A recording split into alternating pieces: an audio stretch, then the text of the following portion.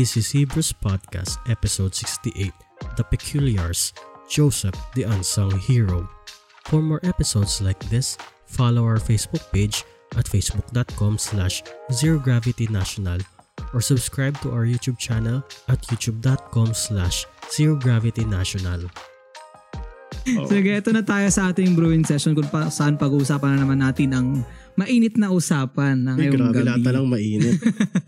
Kahit na Pasko yun, no? At syempre, bagong series na tayo ngayon. Di ba, Kuya Junel? Oo, nag-a-adjust ako sa yung pwesto ko. Ang title ng bagong series natin is The Peculiars, The Cast of Christ. The Peculiars. The Peculiars. Peculiars. Okay na. So, ito po tayo ngayon. Kasama natin si Kuya Junel upang magdi-discuss sa atin ngayong gabi. Merry Christmas po sa ating lahat. Let's sing Merry Christmas and a Happy Holiday. Okay, anyway, so Merry Christmas sa ating lahat. Let's sing It's December. It's the last month of the year and it has been an amazing journey. Mula nung nag-start ang quarantine up until now. And ngayon, nali-lift up na most of the quarantines, mas dumuluwag na. And sobrang saya lang to spend it with all young people of Zero Gravity from Luzon, Visayas, Mindanao, and all over the world. And let's keep tagging. Let's go for 200 tonight. Ayaw natin na ma-miss out tong unang topic ng ating series na The Peculiars. Let's sing Merry Christmas. Sabi nila, Kuya Joshua, tama na. Wala ka karapatan. Ako may control lang lahat. Uy, si Jesus. Hindi, itong stream lang. Okay. Simulan na natin to. Simulan na natin.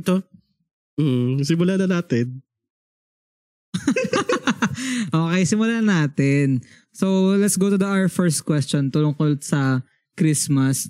Ano nga ba, Kuya Junel, ang origin ng Christmas? Okay. Saan nga ba nanggaling ito? So, mahalaga na masimulan natin sa tamang perspective, sa tamang understanding itong sineselebrate natin para rin siguro makorek yung mga wrong notions, yung mga wrong traditions and rituals na ginagawa natin. So, Christmas, of course, is when Christians celebrate the birth of Jesus Christ and it is observed primarily on December 25. So kaya binanggit ko kanina is when Christians celebrate because when you are not a Christian, you don't have this celebration. You don't believe in Jesus, then you don't believe in His birth. Diba? So the term Christmas actually comes from the phrase Mass on Christ's Day. Misa sa araw ni Kristo. Christ Mass. Christ Mass. Yun para talaga dapat yun. So, Christmas, yan po, no? Ngayon, si Pastor Eugene po ay ito ang kanyang matinding katanungan sa kanyang existential life. Existential crisis. After masagot tong tanong na to, pwede na po siyang For the past 2 days, talagang existential crisis siya. December 25 ba talaga pinanganak si Jesus? Kasi multiple times siya pumapasok sa room ko, Kuya Jonel, hindi December 25. Uy, grabe ka naman. Ay, totoo lang tayo. Totoo lang. Totoo lang tayo. Pero may paliwanag dyan, no? Yes. So, ang totoo pong sagot dyan. Na-imagine ko pag pupunta si Eugene sa kwa. Hindi naman December 25. December 25 ba talaga?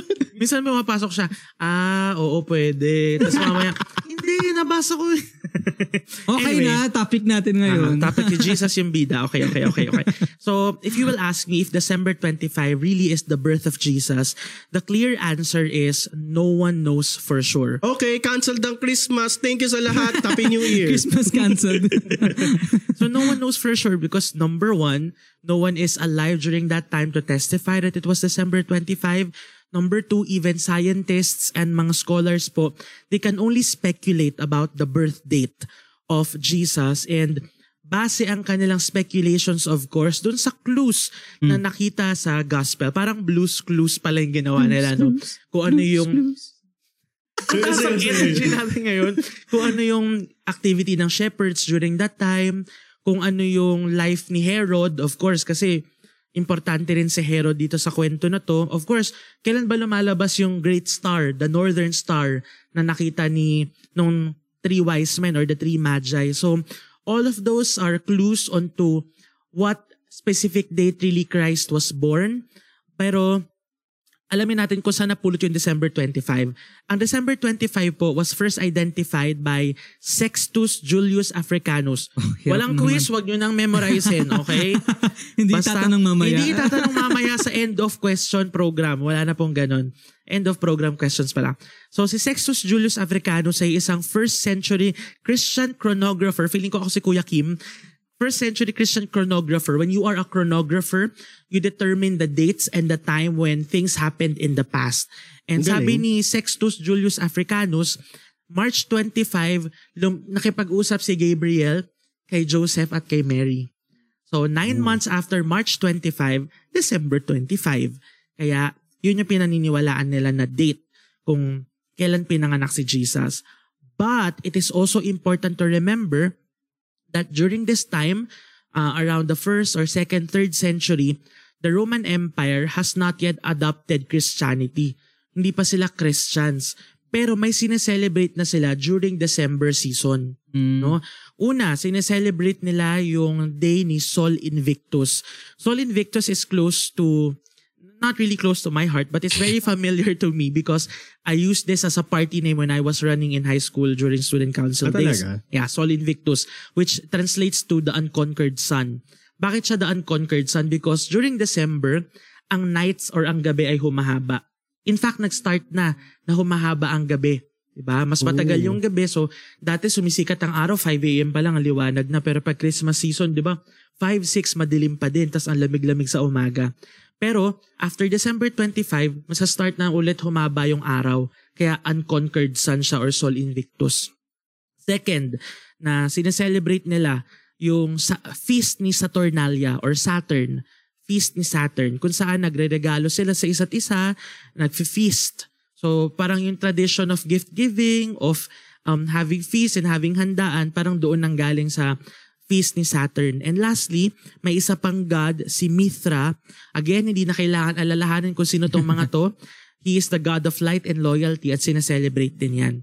And then, the church in Rome only formally celebrated December 25 in the year 336. Okay? So, pinanganak si Jesus, yun ang first year. After 336 years, doon lang nila sinelebrate or finormalize na December 25 na ang Christmas. Okay? So, yan ay nangyari nung reign ni Emperor Constantine. At si Constantine, of course, yung Roman Emperor na nagsabing, Christian na tayo lahat. Sabi niyang ganun sa buong Rome. And naniniwala ang maraming scholars na pinili ang December 25 para mawala yung pagan festivities. Kasi 3 pagan gods yung sinuserve on December 25. So sinabi nila si Jesus born on December 25 para mag-die down yung pagan activities na to. So, syempre isipin na marami, katulad ni Pastor Eugene, hindi dapat sineselebrate ang Christmas kasi hindi pinanganak si Jesus niyan. Pagan festivities to, hindi dapat ginagawa, gift-giving, bawal, handaan, bawal, caroling, bawal, kasi pagan. But you know, regardless of the date, the essence of Christmas is not to celebrate December 25 as December 25. The essence of Christmas is to celebrate December 25 as the birth of Christ. And even if you remove December 25 out of the equation, the birth of Christ is still worth celebrating. No? Kailangan lang matanggal yung pag-glorify sa December 25 na date. In fact, ginagawa naman yun, di ba? On December 25, wala namang high spiritual activity. On December 25, wala namang spiritual, kumbaga walang spiritual powers na nangyayari o hindi mas malakas ang kabutihan kaysa kasamaan. Walang ganun sa December 25, di ba? It's just the essence of the birth of our Savior into the world. So yan ay maliit na background lamang as to the origin of Christmas. So, whether or not pinanganak siya ng December 25, it does not matter. What's important is pinanganak siya sa mundo. And that's it. So alam mo na? Naniniwala ka na? Kahit na joke lang. So, ngayong nalaman na natin to, okay lang ba na mag-celebrate ng Christians mag-celebrate ang mga Christians ng Christmas? Celebrate ng Christians ang Christmas. Okay na kayo? Tama, di ba? Gawa kayo mga regalo? Gawa kayo? Okay. So the question is it okay for Christians to celebrate Christmas? Of course. It's important to celebrate Christmas. And it's important also to remember the reason for the season para hindi tayo nasa sidetrack, hindi tayo nalilito ng traditions, ng rituals, and we should also not be hindered by the pagan origins of the date December 25. In fact, marami namang mga pagan origins na nawala na ngayon, di ba? Like Friday. Friday was named after the goddess Freya. Pero pag dumarating ba ang Friday, naalala pa ng mga tao si Freya? Hindi na, di ba? At kapag dumaan ng Friday, nagwo-worship ka ba kay Freya? Hindi rin, di ba? So there are so many pagan events and festivities na ngayon in the present and in the modern world, wala na po silang saysay. So, wag tayong makulong doon sa this is pagan, this is pagan, this is pagan. Wala na po siya ngayon, 'di ba? So, for me, it all depends on the spirit and the attitude in which Christmas is celebrated. We can be very negative and critical, but we can also be positive and gamitin natin tong season na to remember and commemorate the birth of our Savior. Kasi usually, ano naalala kay Christ? The death, the resurrection. Pero mangyayari ba yung death and resurrection kung walang birth? Hindi, diba? So, it's just as important. Amen? Ang birthday ba nasa Bible? Wala naman eh. Di naman natin nabasa na si Mary ay nag-celebrate ng birthday, pero ba't mo sinaselebrate? Diba? So, ganun lang din po ang Pasko. So, wag tayo masyadong legalistic. Amen?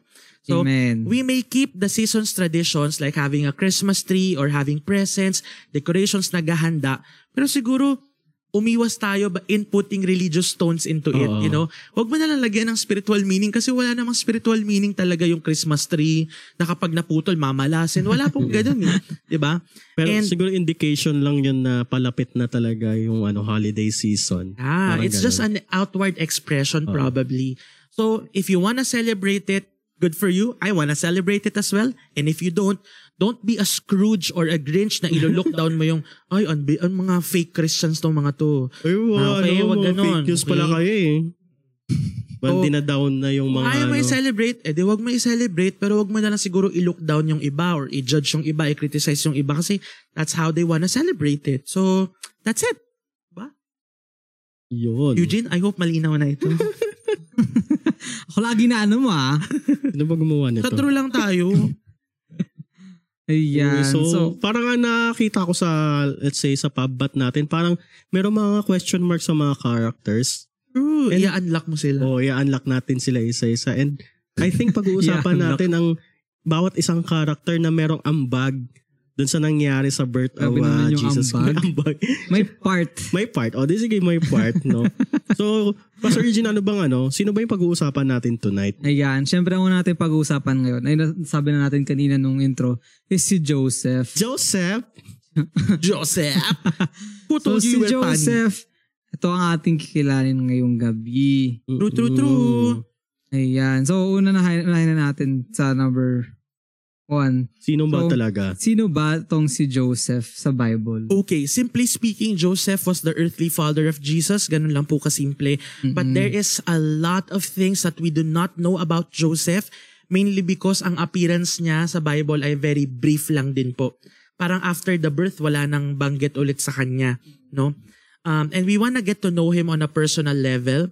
We wanna get to know his feelings, his reactions, what went through his mind, and what happened to him after the birth story. So in the book of Matthew, when you read your Bible, come on, open your books right now, open your Bibles right now, and in the very first chapter of Matthew, you'll see a very long genealogy. Bago akong Christian or nang bata akong Christian, I hated that part. I said it's useless. Sayang yung first chapter. Diba? Sayang yung tinta. Saka may memorizein ba to? Yung tanong ko dati sa leader ko, kuya, may memorizein ba to? Hindi wag mo i-memorize, no? Intindihin lang. So, ano ba yung meaning ng genealogy doon? Or yung parang life tree, family tree. Ito, anak ni tapos ito yung anak niya, tapos ito, si tatay niya, at si anak ni. Yeah. So, ano ba yung ibig sabihin nun? This only is an evidence that Joseph, the father of Jesus, the earthly father of Jesus, came from the line of David through Solomon. So, kumbaga royal blood. At natupad yung mga prophecies. True. Na galing sa line ni David. Magiging Messiah, no? And sabi po sa Matthew din, there were 14 generations from Abraham to David. and 14 generations from Solomon to the exile, and then 14 generations from exile to Jesus. Grabe. So, ang galing ng parallels, di ba? So, from Matthew's account, nakita natin na okay, from the line of David, from the line of Solomon, itong si Joseph, but there was really nothing spectacular about him. Diba? Oo. In fact, si Joseph po ay mahirap. He was poor. He was a carpenter by a trade. Now, I just wanna give a disclaimer. Hindi namin sinasabi na kapag karpentero ka, mahirap ka na. We are only talking about the story of Joseph here. Okay? Malinaw lang po. He was poor and he was a carpenter by trade. In fact, nung inoffer nila si Jesus or nung dinedicate, bininyagan si Jesus in the temple, dapat ang i-offer nila was a lamb. Pero dahil wala silang means or wala silang pera, ang inoffer nila was 2 turtle doves. And Turtle a partridge doves. in a 2 turtle doves. Ayun pala. Doon ang galing yun. So doon ang galing yun. Ang inoffer nila was kalapate. At isang pigeon. basketball na bago. Hindi pa. 2 turtle doves ang inoffer ni Mary at ni Joseph kasi yun lang ang afford ng family nila. So, kita mo dun yung discrepancy from a lamb to a turtle dove. Tapos royal blood pa siya sa, di ba? Tapos royal blood ka, no? And Grabe. si Joseph during this time, he was probably, a lot of studies say he was only 17. Again, no one would probably know for sure, but in many scholars, sabi nila he was in his late teens up to the early 20s. So, kumbaga, out na ako doon, tanggal na ako doon. Around that age, around 17, 18, 19, mga ganun. 20, 21, mga ganyan. No? So, he was a young person. He was Grabe. just like you. So, mali pala yung mga nakikita natin sa mga Basarado. Tapos matanda. Accurate pala yung kanina. Yes! He was a young person. Ni Joseph, no? So, Good job, Raymond. So, ganun yung itsura ni Joseph. He was a very young man when the story happened and he was just an ordinary man. But he was given an extraordinary task to be the father of Jesus. So ikaw, kabataan, tapos ako kasapin ka ng anghel mamaya, uy, gawin kitang tatay ni Jesus. Di ba? Paano mo ma-handle yun? Wait lang, ito-tweet ko muna. Guys, mag-live muna ako. Live po tayong 100 views lang. I-reveal ko kung sino yung pumunta ditong anghel. Okay, next. Okay, so maraming hindi nakakilala kay Joseph. Kasi wala namang masyadong mention kay Joseph sa Bible after ng birth ni Joseph, after ng birth ni Jesus. So ano ba nangyari kay birth ni Joseph? Ano ba nangyari kay Joseph after ng birth ni Jesus? Ako, actually, tanong ko din to sa mga leaders ko before. Anyari kay Joseph? Bakit wala na siya sa eksena, di ba? So, sagutin na natin yan. The last time that Joseph was mentioned in the Bible was when Jesus was 12 years old and he was in the temple and he was speaking. Yun yung last na binanggit sa kanya. And maraming scholars sa kanilang pag-aaral, they concluded na namatay si Joseph during the silent years of Jesus. So from the age of 13, bar mitzvah, until the age of 30, somewhere in those 17 years, namatay po si Joseph. Kasi nung crucifixion, hindi na siya nakita. Hindi na siya nakita nung nagpa-public ministry na si Jesus. No? Wala na po siya. At this was given credibility by the fact that when Jesus was crucified, ang kanyang ina na si Mary ay pinagkatiwala kay John the Beloved. Kasi kung buhay pa si Joseph, hindi ka mag-anak ibibigay ang kanyang ina. Ibibigay yan sa next of kin. Pero dahil walang next of kin, walang father na tatanggap kay Mary sa close na kakilala ni Jesus, pinagkatiwala. And if Joseph was still alive at that time, Jesus would not have arranged for Mary to be taken by John. Because in those times, only a widow could have rightly been given into the care of someone outside the immediate family, as I mentioned a while ago. So, kahit hanapin niyo po yan sa Bible, hindi na makikita ulit si Joseph after the 12-year-old appearance of Jesus in the temple. Parang nung aga din palang. Aga rin. So, marami makaka-relate siguro dito na sa mga kabataan na maaga na wala yung father nila. Pero, makikita ninyo yung role na pinlay mamaya ni Joseph sa buhay ni Jesus, sa family. So, yan. Oo. And based dun mag-base na lang din tayo sa napanood natin kanina sa Spill the Tea. Also sa Bible din, napagdaanan ni Joseph na na-engage sila ni Mary, right? Then, bigla nang nalaman na buntis si Mary. Wala namang nangyaring something, di ba? Ano yung mga struggle kaya na naranasan ni Joseph nung nalaman niya na yung fiancé niya, social, si Mary ay buntis. So, explain natin to, no? Joseph, during that time na nalaman niyang buntis yung kanyang fiancé, he was put in a very unfair situation. Ikaw ba to, kapatid, na feeling mo na ilagay ka sa isang unfair situation? Basahin po natin Matthew chapter 1 verse 18. Just Matthew chapter 1 verse 18. Oh. Can you read that, Pastor Eugene, please? This is how the birth of Jesus, the Messiah, came about. His mother Mary was pledged to be married to Joseph. But before they came together, she was found to be pregnant through the Holy Spirit. Mm-hmm. Matthew chapter 1 verse 18. Thank you. So si Joseph po ay pledged to be married to Mary. At ang tawag dyan ay betrothal. I remember in high school, betrothal was part of our vocabulary na kailangan naming aralin, etc. So, parang mahalaga tong word na to for me, betrothal. Sa Jewish customs kasi, ang marriage or ang pag-aasawa ay nangyayari sa dalawang seremonya.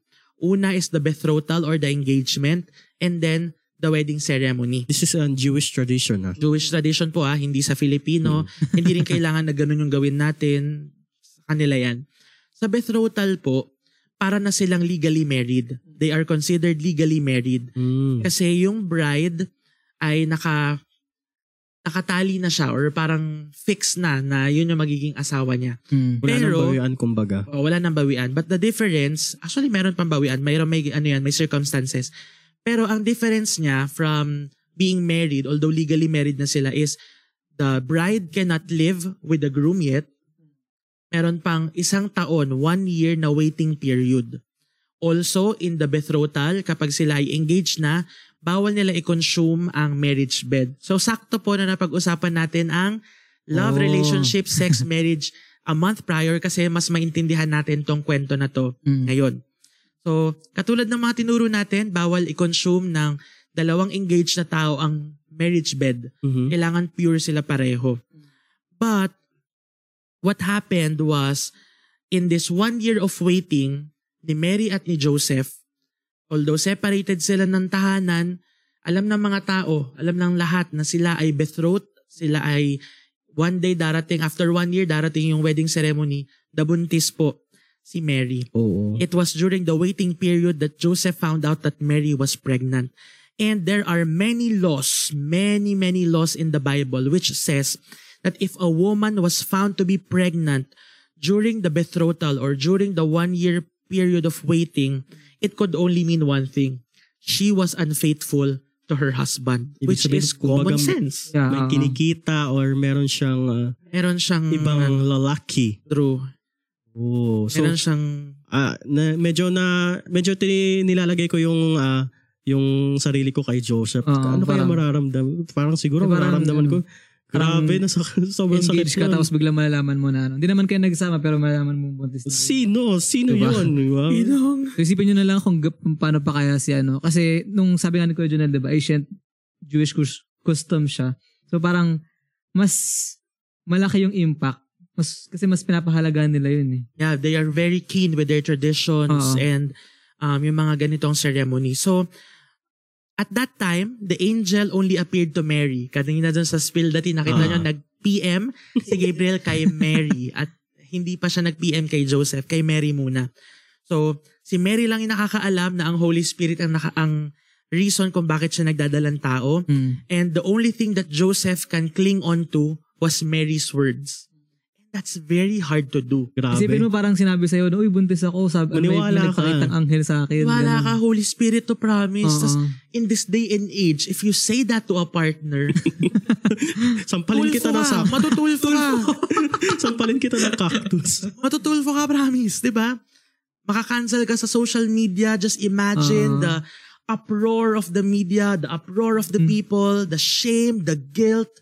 Which is, siguro naramdaman din ni Joseph. Of course. So, isipin natin katulad na sinasabi ni Pastor Joshua, isipin natin yung situation ni Joseph. You are pledged to marry the girl of your life. You have waited a long time for this woman, took care of her, protected her, gave your life for her, made a promise, made a vow. Kumbaga, kinip mo yung purity mo, yung commitment mo para sa babaeng ito. Kasi mahal na mahal mo. Kasi mahal mo siya. Tapos, na-betrothed na kayo. You are one step closer to that life of being together. And then you find out na she's pregnant. Sabi ni Pastora Joanna Nakil, I demand a DNA test. Joseph, I demand a DNA test. Ganun naman nangyayari sa Pinoy teleserye. So, ang dali kasing basahin, ang dali tignan nung Belen na hindi mo naintindihan ano pinagdaanan ni Joseph, anong pinagdaanan ng tao, 'di ba? Hindi yan basta sige, anak ko na si Jesus, total sikat yan si Jesus, God yan si Jesus. Hindi po, hindi ganoon kadali, 'di ba? So, I'm sure that Joseph, deep in his heart, he wanted to believe Mary, but it was just so hard to believe that there was a Holy Spirit na nakabuntis ng isang birhen, 'di ba? It was just so impossible to believe. It was so hard to believe in. I could just imagine him having so many sleepless nights, crying in bed. Alam mo yun, tinatawag yung mga barkada niya tapos umiinom, nagla-live sa Facebook habang umiiyak. Alam mo yung mga ganung datingan ng ano. Imagine the angst, imagine the hurt, the anger, and the fear. This was what Joseph went through at 17 years old. Grabe. The heartbreak that he went through. Just imagine that. Grabe. Siguro napapakanta na lang si Joseph. Kapag naaala. Wala ka man ngayon sa aking piling. Ganun yung mga kanta niya. Pero anyway, paano naman hinarap ni Joseph itong challenge na ito? Kasi naintindihan natin na parang, parang hindi nga biro yung pinagdaanan niya na nalaman niya na buntis yung betrothed niya na ganun lang. Paano niya hinarap naman to? So, maganda na maintindihan din natin na hindi po one-dimensional character si Joseph, tao po siya. Katulad mo, no, tao din siya. Hindi yan parang magically tinatch ni Lord yung heart tas tinanggap na lang niya. Hindi po ganun, no? Sabi po nila sa crisis don't make us, but crisis reveals us. And this is what happened to Joseph. The crisis revealed the real him, his real identity. And in this unfair situation, he emerged as a man of selfless character. So, ito talaga ang core ni Joseph. He was a man of selfless character. Matthew chapter 1 verse 19, Pastor Josh. Matthew chapter 1 verse 19, and it says there, this is how 19. the birth of Jesus. 19. 19, sorry. 19. Yan. Because Joseph, her husband, was faithful to the law, and yet did not want to expose her to public disgrace, he had in mind to divorce her quietly. So, ito yung naisip ni Joseph na paraan or solusyon. Kasi ang tanong mo, paano niya face tong challenge? Naisip niya na i-divorce si Mary quietly. Sabi sa scripture, even before na banggitin na si Joseph ay magiging ama ni Jesus, etc., he was already described to have been a faithful man to his religion, a faithful man to the law. He was a righteous man. And sabi sa batas na alam ni Joseph at sinusunod ni Joseph, sabi sa batas na yon, he has the right to divorce Mary because she was found to have been unfaithful. Kailangan mo pa ba hanapin yung asawa? Hindi eh. May fruit na. Diba? May fruit na. So whether sabihin niyang Holy Spirit o hindi, logic will tell us she was unfaithful.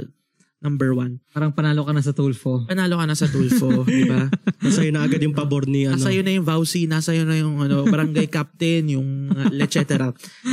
Meron din sabi sa batas that Joseph can publicly shame Mary by bringing her in front of the the religious authorities.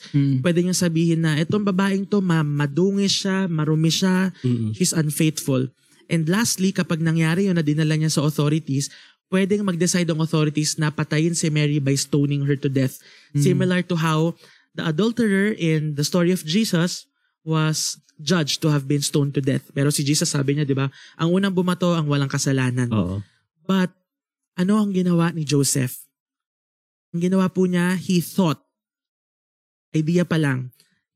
of divorcing her privately. Bakit privately? Di ba? Because yung selflessness niya nag-take over. Yung love niya para kay Mary nag-take Grabe. over. Sabi niya, mahal ko siya. At kahit nagkasala siya sa akin, kahit naging unfaithful siya sa akin, I wanna spare her from the shame and the guilt. Wow. Grabe.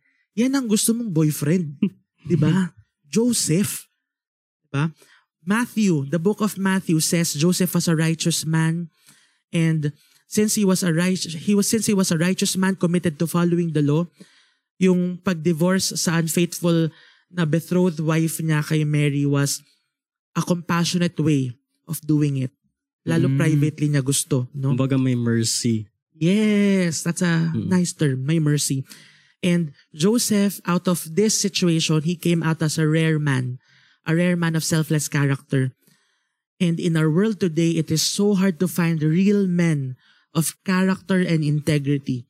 Kasi ngayon ang mga lalaki, all ego, all toxic masculinity, all money and success. Yan na lang ang importante. Flex. Looks, body, following, yan ang importante. Pero ang kailangan ng ngayon na hinihingi ng Biblia are men who are full of character and integrity, willing to sacrifice in order to do the right thing. Oo. Grabe. And this goes to show that Joseph is not an accidental player in this birth of Jesus. Meron siyang tinuturo. Yung character niya mismo may tinuturo. May reason kung bakit siya yung pinili. Hindi lang siya yung, kasi para random lang, para may ano. Kailangan lang namin ng ama para kay Jesus. Ikaw na lang. Diba? Parang basta ano yan, okay na yan. Kasi ano yun eh, nasa lineage naman yan David. Oo, hindi ganun eh. As much as God was looking for a trustworthy man, a righteous man to be the earthly father of the Messiah, he was also looking for a man who would protect Mary and do the hard things necessary to bring the Messiah into the world. So hindi enough yung lineage, hindi enough na, alam mo yun, mahal niya si Mary. Kaya napili si Joseph was because he was a man of selfless character. He was a man of integrity. He was a man willing to sacrifice to do the right thing. And that is how he faced this major challenge. Which makes sense kasi kung alam natin yung story sa mga susunod na chapters, di ba yung hinarap nila kay Herod. Hindi lang ito yung problema ni Joseph, guys. Marami pa. Marami pa. Oo. At buti na lang hindi nagwa si Joseph. si Mary, uuwi na siya. Maghanap ng iba. Lost. Ewan ko sa inyo. So, Me and by Mary. Sabi ni Joanna Kel, may paninindigan si kuya mong Joseph. Alam mo yung mga nag-comment sa Tulfo. Ituloy ang kaso. Yeah. Grabe. Pero si Joseph, pinili niya na hindi na lang ipatulfo. Yeah. Dapat ganun. Pero naisip lang po niya yan. Sabi niya, paano ko kaya maligtas si Mary? Divorce ko siya privately. Pero ano kayang nangyari? Ano yung final decision niya? Kasi sinabi natin, pinag-iisipan niya kung ano yung gagawin niya. At naisip niya na mag-divorce na lang siya, di ba? Yeah. Privately. Ano yung final decision ni Mary? Basahin natin sa Matthew chapter 1. Joseph pala. Kasunod lang, Pastor Josh, 20 to 23. Pansin niyo po, 18 yung una natin binasa, 19 yung sunod.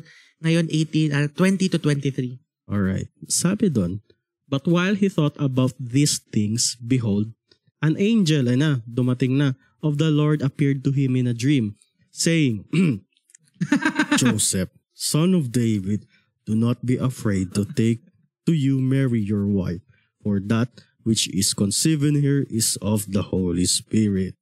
May 21 pa. 21. 20 hanggang 23. Ayan. And she will bring forth a son, and you shall call his name Jesus, for he will save his people from their sins. So all this was done, that it might be fulfilled, which was spoken by the Lord through the prophets, saying, 23 pala. Behold, the virgin shall be with child and bear a son, and they shall call his name Emmanuel, which is translated God with us. Ito na yung sa spill dati kanina na biglang biglang may nakatalokbo na nag-appear. So scripture tells us that Joseph was thinking about the situation and he was trying to make a decision. Joseph, what did he do? He was praying and waiting for the Lord to confirm his next step.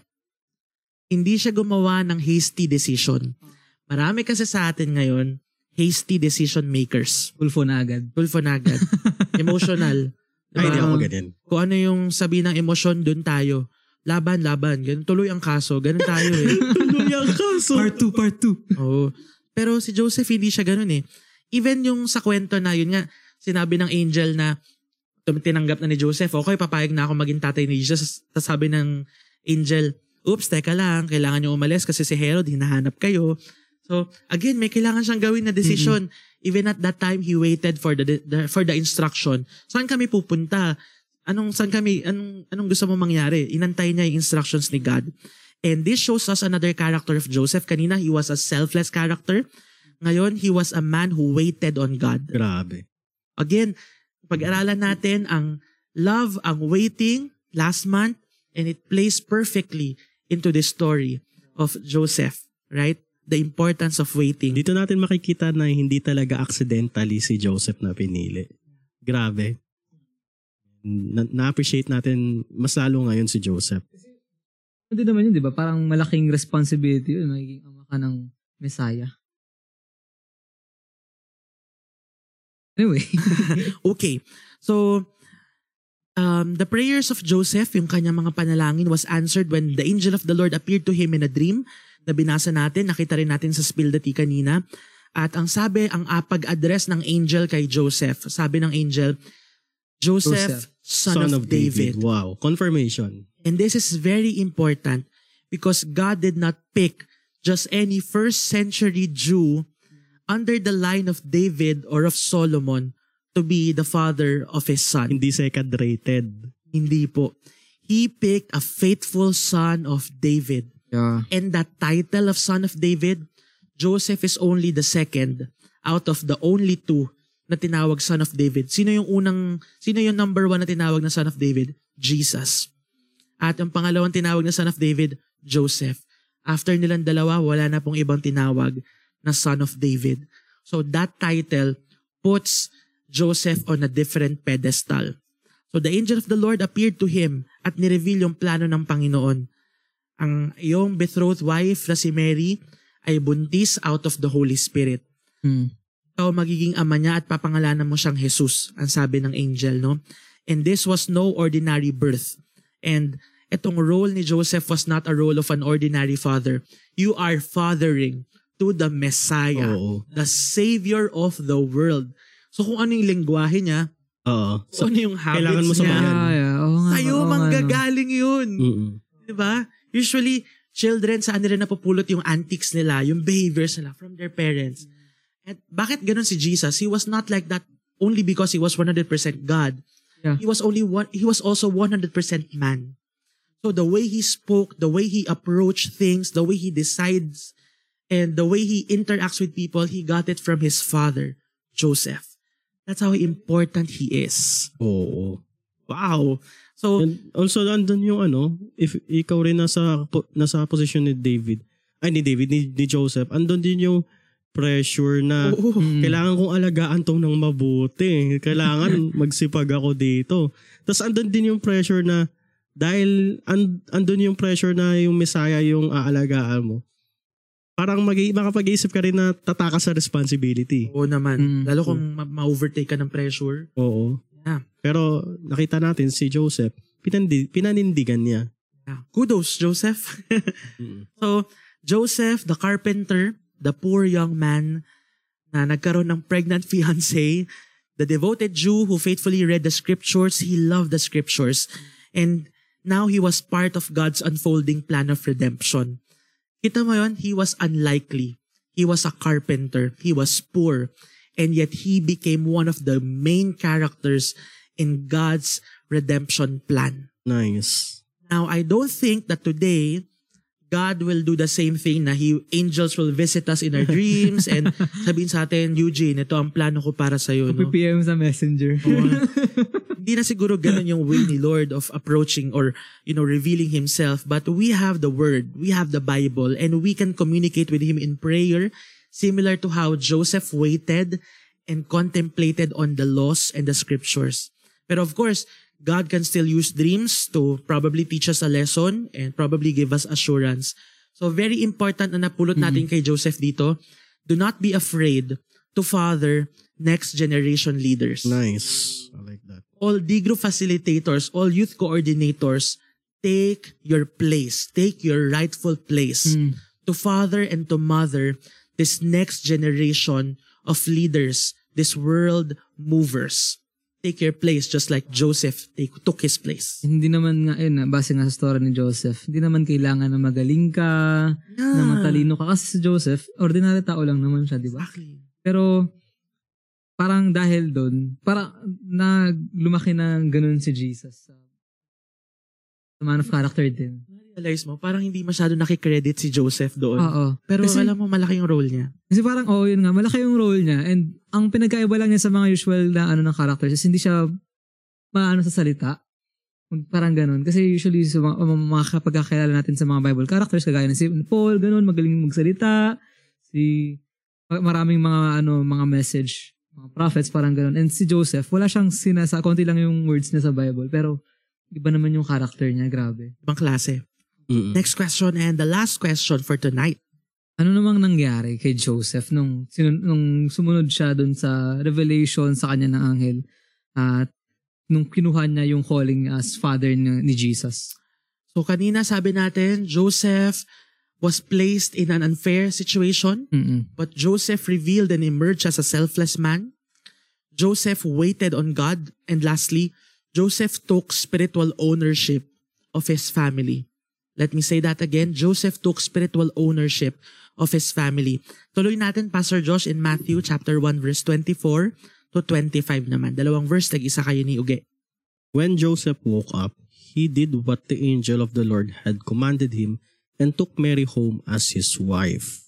Verse 25, but he did not consummate their marriage until she gave birth to a son, and he gave him the name Jesus. So kita niyo po yung response ni Joseph after niyang magising. Sabi sa verse, when Joseph woke up, he did what the angel of the Lord had commanded him.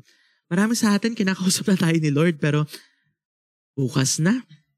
Sa isang araw Snooze. na. Next week na lang. Diba?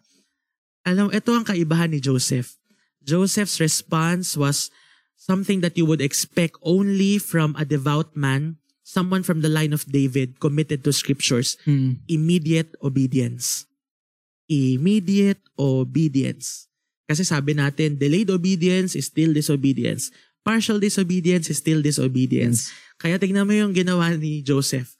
Again, he is not an accidental character. Pinili siya because he had this immediate obedience. Grabe. Matthew tells us, sabi sa Matthew, when Joseph woke up, he did what the angel of the Lord commanded. Response niya was immediate obedience to a difficult mission na walang how. Sabi lang Walang ng details. Walang details, sabi lang ng angel. Okay, Joseph, Holy Spirit, ang may reason kung bakit buntis si Mary. Tanggapin mo pa rin. Tanggapin mo ito, pangalanan mo ang bata ng Jesus. Walang sinabi kung paano sila mabubuhay, saan mga anak, paano yung Herod situation, paano palalakihin si Messiah, ano yung house, di ba? Kung ako yun parang, teka, bago ko tanggapin ang trabaho, ilatag mo ang mga anong ilatag plano? mo yung Teka mga lang. mga benefits namin. Di ba? Ilatag mo yung benefits. Pero hindi immediate obedience po. At tignan nyo po, may mga response pa si Joseph na kakaiba. Instead of following the Jewish customs na privately i-divorce niya si Mary or publicly i-divorce niya si Mary, ano pong ginawa niya? He married her quickly. Hindi na nila tinapos yung 1 year na pag-aantay. Pinakasalan ka agad niya kasi ayaw niyang ipanganak si Jesus illegitimately. Na walang tatay. Na walang tatay. Kasi makikita ng mga tao lumalaki ang tiyan ni Mary tapos hindi sila kasal. Oo. Automatically unfaithful si Mary. She would be labeled a whore. No? So pinakasalan niya kaagad para mawala yung agam-agam ng mga tao. Galing. Willing siya i-break yung rule para lang magawa yung role niya. And then, Joseph protected the miracle of Jesus' virgin birth against the slander of the people against Mary, by marrying her immediately. And the most important, guys, he was assigned to name the baby Jesus. In those days, ang pagpapangalan talaga sa baby ay role ng father. Kasi yan ay sign na the father has authority over the son or the daughter. And pwede naman na si Mary yung magpangalan kasi siya yung ginamit, di ba? Tsaka siya rin, sinabihan din siya. Sinabihan din siya, di ba? Pero si Joseph yung binigyan ng authority because this means that Joseph is accepting Jesus as his adopted son. Tinatanggap na niya, inaako niya yung responsibilidad ng pag-feed, pagpapalaki, pag-guide kay Jesus. And remember, Adam was also given that authority to name animals. So that same authority that God gave to Adam over the entire creation, binigay na rin kay Joseph. So yung akala na kay Joseph. Hindi kaya, binigay niya kay Joseph. Napangalanan si Jesus. Binigay po niya kay Joseph na pangalanan yung tao na magte-take care sa lahat din ng creation. Di ba po? So napakaganda po nun. So Joseph had an important job and that was to father the Messiah. And he would father not an ordinary child. He would father the man who would save the world. And we can say na sa buhay ni Jesus, Joseph did an awesome job of fathering Jesus. Kasi kung nag-fail siya, hindi natin sineselebrate itong Christmas ngayon. True. Wala sana ng Hebrews, wala sana kayo dyan. Ang gulo sana ng buhay natin, no? And he really played an important part. And for our conclusion, no? I think kailangan ng kailangan sa panahon natin ngayon ng mas maraming katulad ni Joseph na willing na kunin yung responsibility or talagang maging firm sa responsibility na meron sa kanila sa mga families nila. Kasi sa totoo lang, aminin natin, nakikita natin sa paligid, maraming mga tatay ngayon na irresponsible. Yeah. Hindi nagtatrabaho. That's even an understatement. Maraming fathers ngayon talaga. Oo, sobra. Hindi nagpa-father. Oo. Parang, andun lang yung title, pero the essence of being a father ay wala. And kailangan natin ng ganong character na meron si Joseph for us para yung next generation ay mas malapit sa Panginoon. Agree. So tama si Pastor Josh, this world needs more men who would take charge of their families. Kaya namin tinuturo to sa inyo, young people, because we want to raise you up as future Josephs. People who would take charge of their families, people who would say yes to God, people who would take care of the next generation. And we want to raise you in your journey with the Lord. Si Joseph, he wasn't a spectacular man. He wasn't a learned man. He wasn't a rich man. He wasn't an influential man. And this only tells us na he's someone that we can all relate to. You may think you're ordinary, not special, and that's okay because even Joseph was like that. Yeah. But one thing about Joseph, he was faithful. Yung faithfulness niya, ibang klase ang naging effect. So guys, yung everyday faithfulness and ordinary obedience natin, ibang klase ang glory na binibigay niyan kay God. At ibang klase ang magiging effect niyan to your family members at sa mga kaibigan mo and sa community mo. Joseph was a man of few words and we don't know much about him because brief yung appearance nga niya. But one thing we know about him in his story, he was a man of simple faithfulness. Yes. So, just like Joseph, you too, ikaw din, kabataan, you too can be a part of what God is doing. First, you have to trust in the Savior. Trust in this baby Jesus. And trust in the sacrifice that He did on the cross for your sin. Secondly, pag nakilala mo na siya, follow Him. Immediate obedience sa Kanya. So that God may use you, just like Joseph, to bring light into the world around you. So you don't need to also have a partner who will have a virgin birth to be a Joseph.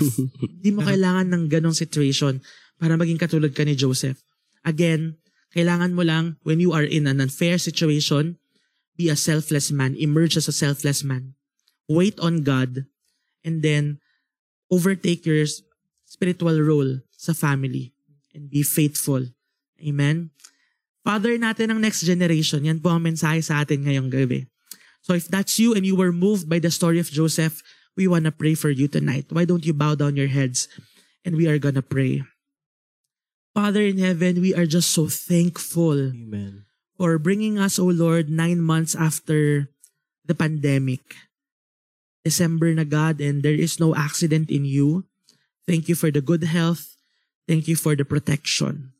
Tonight, O Lord, in our new series, you allowed us to get to know Joseph. And we know, Lord, na hindi pa enough yung oras to really study his character, study his reactions and his personalities. But we believe we have laid enough ground tonight. I pray, Father, that yung message na gusto mong i-convey through the life of Joseph ay na-catch ng mga kabataan tonight. We want to be men of integrity, men of selfless character. We want to be men and women who are waiting on you, praying for decisions, not making hasty decisions, O Lord. Amen. And we believe that you are raising up men and women, Lord, who will take care of their families, who will really take spiritual ownership sa kanilang mga pamilya. And we are believing, Lord, that you are raising up young men and women, Lord, who will father the next generation, who will just exhibit a good example, and who will love and take care of their disciples and these people around them, even if they are not blood-related. We thank you, O Lord, in Jesus' name. Amen and amen. Maraming salamat sa lahat ng ating mga nanood, nag-stay sa ating mga audience and mga naka-join ngayong gabi. And also, sa mga first-timers, again, if this is your first time, meron pong magbe-message sa inyo or mag-friend request sa inyo, and wag po kayong matakot, kami po yan. And we would like to connect with you and also connect you to a discipleship group para mas lalo pang lumawak at lumevel up ang iyong spiritual relationship with Christ. True. So una, gusto natin i-appreciate ang lahat ng naiwan sa ating programa. Maaga pa po ha. Dati natatapos tayo ng 9 o'clock. Pero hindi kayo bumibitiw. Ngayon wala pang 9 o'clock. Bumitiw na yung iba. At gusto rin natin i-appreciate of course si Pastor Joshua sa lahat ng mga changes na nakikita ninyo dyan sa inyong mga screen. This guy did it through the help of the Lord. Glory to God. At gusto rin natin i-appreciate si Pastor Eugene. Siyempre. Dahil lahat na nakikita nyo naman dito sa physical, ay siya naman ang gumawa. So hindi siya artistic, hindi na kiniklaim na artistic siya, pero kita nyo naman yung nagawa niya. Naipilit, naipush. So very good. And of course, we appreciate and love you all so much. Itutuloy natin ang kaalamat kasiyahan sa darating na Wednesday. Alamin natin kung sino na namang karakter ang ating ma-unlock sa Wednesday. Ma-unlock. So na-unlock na natin si Joseph, si Daddy Joseph, Papa Joseph. Daddy Joseph. If you may. At sa lahat ng mga nanonood, laban lang sa Mojo, laban lang sa pandemya, laban lang sa buhay. God is with us at malapit nang magbakasyon. 18 days na lang, Pasko na po. Bigay nga ako next time ng Ching. Dapat pag sinabi ko siya may sound effects. Ching sa 18 days na lang, Pasko para sa na. Mga news, sa mga 24 oras, gawin ko nga. So daily reminder lang po, kahit busy tayo, wag natin kakalimutan mag-pray at mag-toothbrush para mabuhay ang iba. Kailangan mag-toothbrush. True. Muli, ito po ang podcast na naghahatid ng mainit na usapan at tawanan sa ating pangatlong season. Wow. Ito po ang Hebrews Podcast Season 3. Season 2 na naman. Season 2 na naman nabanggit ko. Season 3 pala. Sorry. Paalam. Shalom. Bye. Bye.